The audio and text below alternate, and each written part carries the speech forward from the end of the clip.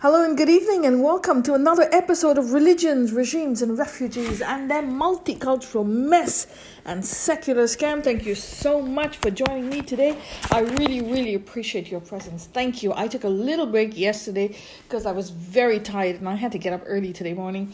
But here I am and I hope you had a great day yesterday. And as promised, I am going to do something that I've not done in a long time. I was listening to a speech on the internet from Hillsdale College on Vivek Ramaswamy. He is the presidential candidate for the 2024 elections in the United States. He's only 37, I think. And look, he is fantastic. Just the speeches and his gusto and the way he speaks. So today I'm going to give you a speech. I've taken it down.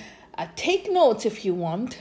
And I will put the link of that speech in my podcast, and you're welcome to listen to it live.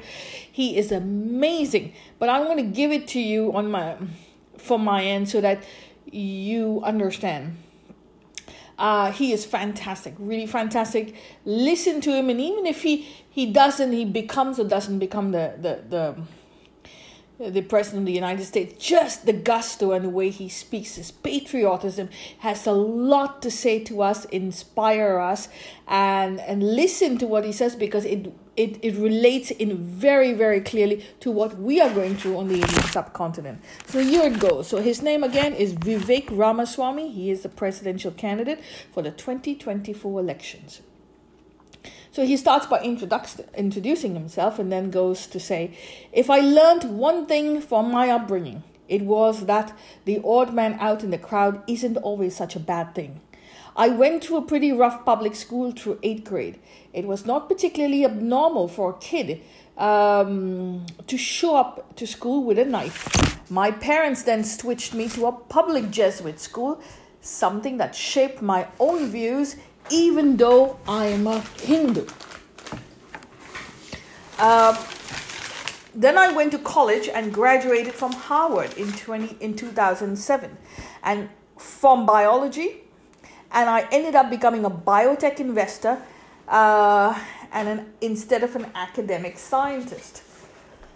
I went to law school along the way. I had the itch to study law and philosophy. I decided to keep my job at the fund where I worked.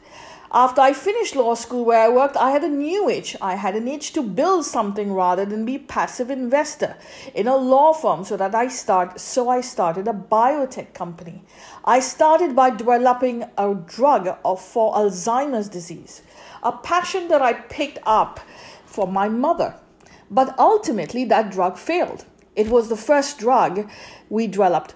That failure hurt and chased me, but it also taught me that hardship is not the same thing as victimhood. And eventually, thankfully, the company went on to develop an important medicine for other diseases, which helped a lot of patients in the end. One of the things was the drug for prostate cancer. I led the company for 7 years as I stepped down this January because I felt more compelled to treat a different type of a cancer. It was one that a different type of a cancer. It's a cultural one. And given the reality of the world we live in, I was not really free to speak about it as a CEO of a high-profile company. So I had to step down,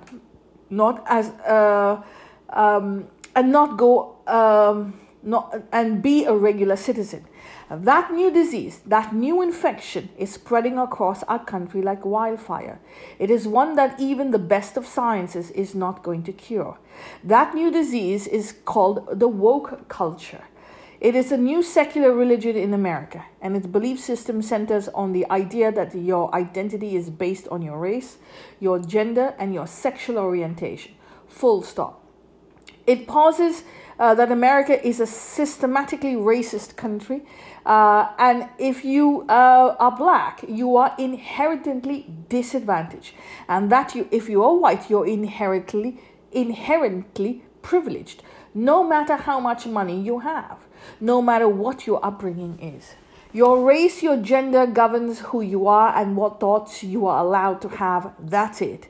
Congresswoman Presley summed it up pretty neatly last year. We don't need more black voices that don't want to be a black voice. We don't need any more brown faces that don't want to be a brown voice. Here's the clever part of how this particular virus spreads. If you disagree with those claims, it means that you are racist and you don't know it. The more you resist a woke claim, the more it seems to validate it. If you say I'm not racist, it means you're racist. If you say all lives matter, it somehow means that black lives don't matter. If you capitalize the W in the white or fail to capitalize the B in the black, you are racist. There is no condemnation in America that is other than being labeled a racist. So between pledging fidelity to a new religion and being scared with scarlet, every day Americans are choosing to bend the knee. The consequences may be existential in America. This has created a new culture of fear in our country. Fear of losing your job, fear of failing your class in school, fear of becoming a pariah in your own community. And almost every day, someone is excommunicated from the altar and sacrificed from the civil society for saying the wrong thing. This new culture of fear is completely eroded our culture of free speech in America. A good measure of the health of any democracy is the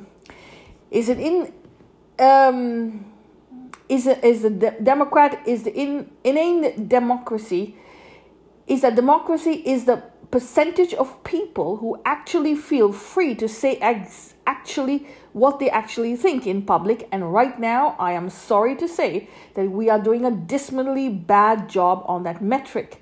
According to a recent survey conducted by the Cader Institute, over 60% of Americans are afraid to say what they believe because of the current political climate, which is not America. That is not America. It is not the country my parents came halfway around the world to join. It is not the country I learned to pledge to allegiance to as a kid. When we have a new red guard in our country that's reminiscent of the Chinese Cultural Revolution, except instead of adhering to this Marxism, the new guiding principle of this Chinese red guard is a new form of wokeism. So that's what we are today. In the name of diversity, we have sacrificed new diversity of thought. In the name of democracy, we have sacrificed our most important democratic norms of free speech and open debate. In the name of inclusion, we have created an exclusionary culture where certain views are just not welcome. So how did we get here? How did this new wokeism become so dominant in our country? That story goes back to the 1990s. A new discipline emerged in academia. It's called the critical race theory. It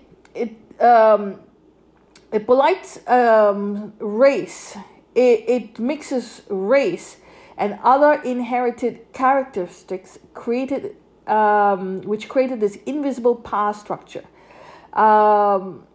that actually, given our real social relationships, I probably didn't write that down properly, sorry.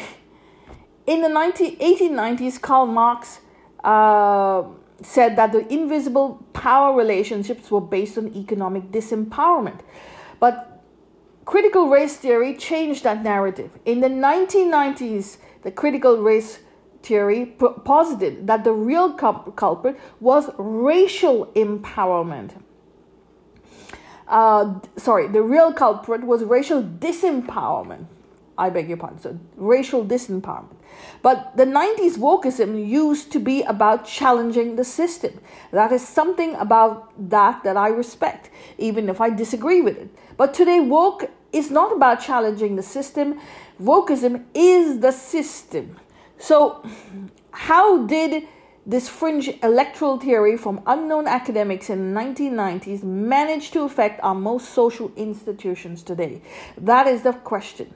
In my opinion, the answer actually begins with the 2008 financial crisis. Immediately after the 2008 crisis, you remember that corporations were the bad guys. The old left used to say corporate power was bad and all had to do was redistribute money from rich people to poor people. to give money to poor people. Agree or not, that was a theory. But the new modern woke world had a different theory that said that what they said was that the real poverty or injustice was not true. It was racial injustice and misogyny and bigotry. Guess what? That presented a once-in-a-generation opportunity for Woke Street. They were no longer the bad guys. They were also they could become the good guys just by adopting woke values. Remember Occupy Wall Street?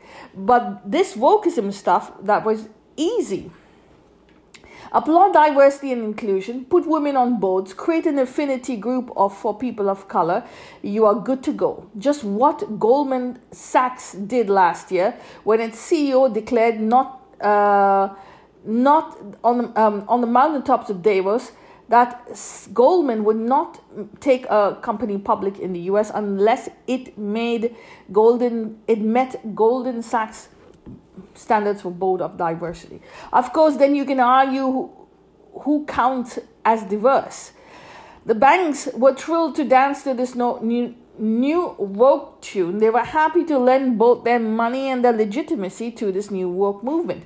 But they needed only one thing in return. Woke left get the new left to leave Wall Street alone. And it worked. Each side got from what they wanted from the trade. Big banks got their market power to force the woke values down our throats. And return agrees to look the other way to leaving their market power intact. So in a nutshell, here's how it works. Wall Street got in bed with a bunch of millenniums. Together, they both worked capitalism. And of course, they put Occupy Wall Street up for adoption. They don't even know what that means anymore. As it turns out, a real similar backroom deal playing out in the other coast of Silicon Valley. Here's how it works. Woke activists demand that big tech censors views that way do not. Big tech censors views that they do not like. And in return, the left agree to leave big tech's monopoly intact. And again, it's working masterfully for both sides. That is how this new arranged marriage works. It is not a marriage of love. This is more like a mutual prostitution, and it's working. And the net result of this new Leviathan is the woke industrial complex.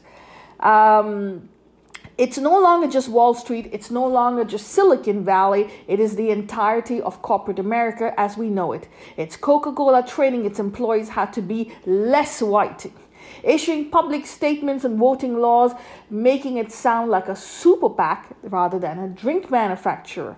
It's United Nations saying that it's going to apply to a quota system to apply race and gender to who's in the cockpit, even if that means throwing out the pilot test in the process. It's Major League Baseball deciding to throw this year's All-Star game out of Atlanta. It's Nike donating tens of millions of dollars to BLM, a Marxist movement that professes to care about black lives while it calls for the decimation of the nuclear facility structure. While, of course, Nike continues to market $200 sneakers to black kids in inner cities who cannot afford to buy books to go to school. Go figure. Liberals accept it as they love woke causes. Old school Republicans look the other way because their inner conscience tells them that the free market culture can do no wrong, without realizing that the so-called free market that they idealize does not even exist anymore. So both sides are now blindsided to this new 21st century monster that is far more insidious and far more powerful than anything we have seen in the history of the country. Now, I would love to tell you that it does not get any worse, but it does. There's a new guest who turned up on screen and turned this unholy alliance into a threesome. That's the Communist Party of China. They understand this game more deeply than us. There is even a Chinese word for wokeness, bitsua. It literally means referring to woke white people in the US, and they use it to laugh at us. Even worse, they use wokeness as a geopolitical tool to erode our standing on the global stage. And if you have any doubt about that, just look at what they are saying. Last year, when the EU members pressed China about China's human rights violation, including locking up 1 million Uyghurs in concentration camps, who, by the way, Apple uses as slave labor to make their iPhones, but they won't tell you that. His first response that BLM issues is the US is no better. Just last month, when China diplomats came to the Alaska summit, in his opening remarks, he falsely, the foreign minister, I think he said the foreign minister, he falsely asserted that the U.S. is slaughtering black Americans, and he hopes that the U.S. does better on human rights. That would be laughable if it did not have such a serious consequence. They know that their greatest geopolitical advantage is not our nuclear arsenal, it is our moral standing. Now they are using American capitalism as a weapon to accomplish their own goals. By using corporations to undermine the U.S. from within, take Disney just a couple of years ago. It said it could not fit in Georgia if they passed a new anti-abortion law. Yet they just filmed in Milan last year in Shenzhen province of China. Yet it's ground zero, the epicenter of the Uyghur human rights crisis. And they did not stop there, they went further. They said they talked about the local government and talked to the local government and thanked them for allowing to film there. That's Disney. The NBA is even worse. The NBA regularly decries racist injustice in China, in the US. Yet it does not say a peep against the human rights violations in China, and they continue to expand in China. When Daryl Moore, the CEO of Houston Rockets, once tweeted, "Fight for freedom, stand with Hong Kong," LeBron James, one of the most outspoken critics in the last presidential cycle, outspoken supporters of BLM just last week, tweeting a picture of a cop in Ohio. "Hold him accountable. He is the guy who immediately came to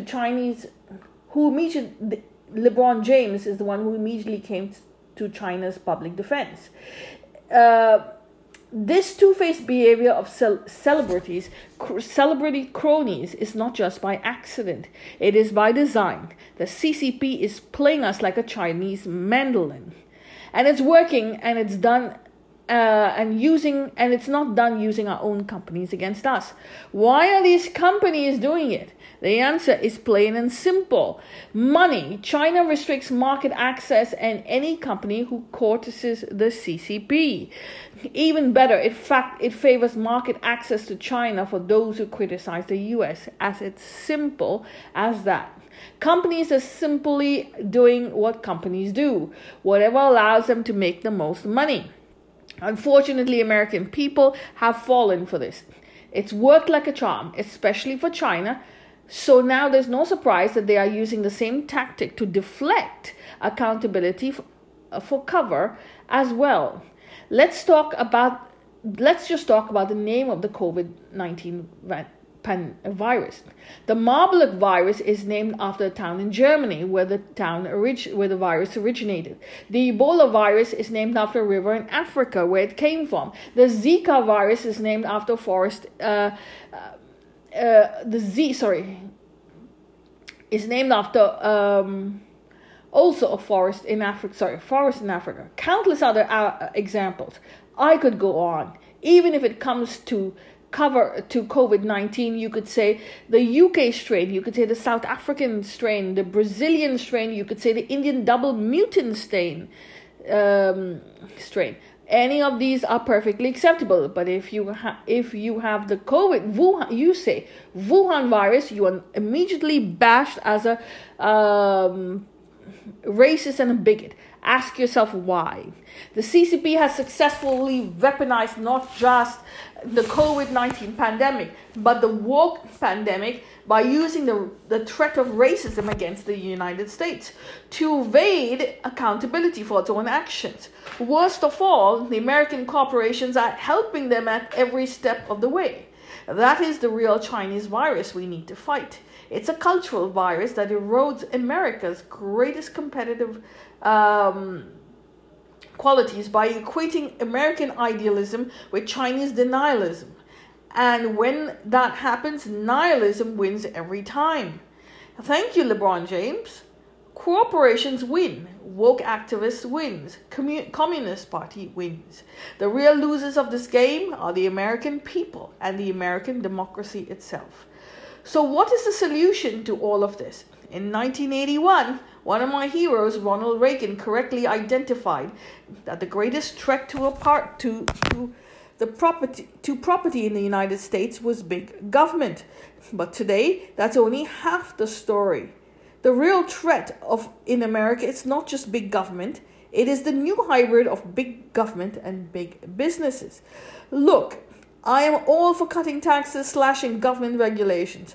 But as American Abraham Lincoln said 160 years ago, the dogmas of a quiet past are inadequate to the stormy present. We are going to need new legislation, one that meets the challenges of 2021, not just the challenges of 1980. It is no longer about saving capitalism from big government. This is about saving capitalism from itself. In short, we are going to need new legislations that stay true to the unabiding power of private enterprise. Yes, but we'll also recognize the ways in which our system has been co-opted and corrupted by external forces. Take, for example, big tech censorship. Conventional wisdom holds that technology companies should be free to regulate what content does and does not show up at their website because they are private companies and the First Amendment. Conventionally just protects from business censorship, it's fine. That actually misses the point, misses the essence in the real world. The liberal wing of the Congress has actually opted for Silicon Valley through the back door and to do what the government cannot accomplish through the Constitution. If you have any doubt about that, look at what they do in these congressional hearings. Democrats regularly threaten social media companies with regulatory reprisal. If they fail to take down the so-called hate speech,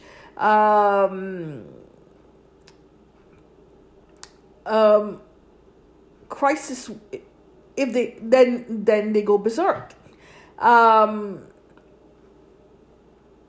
it works.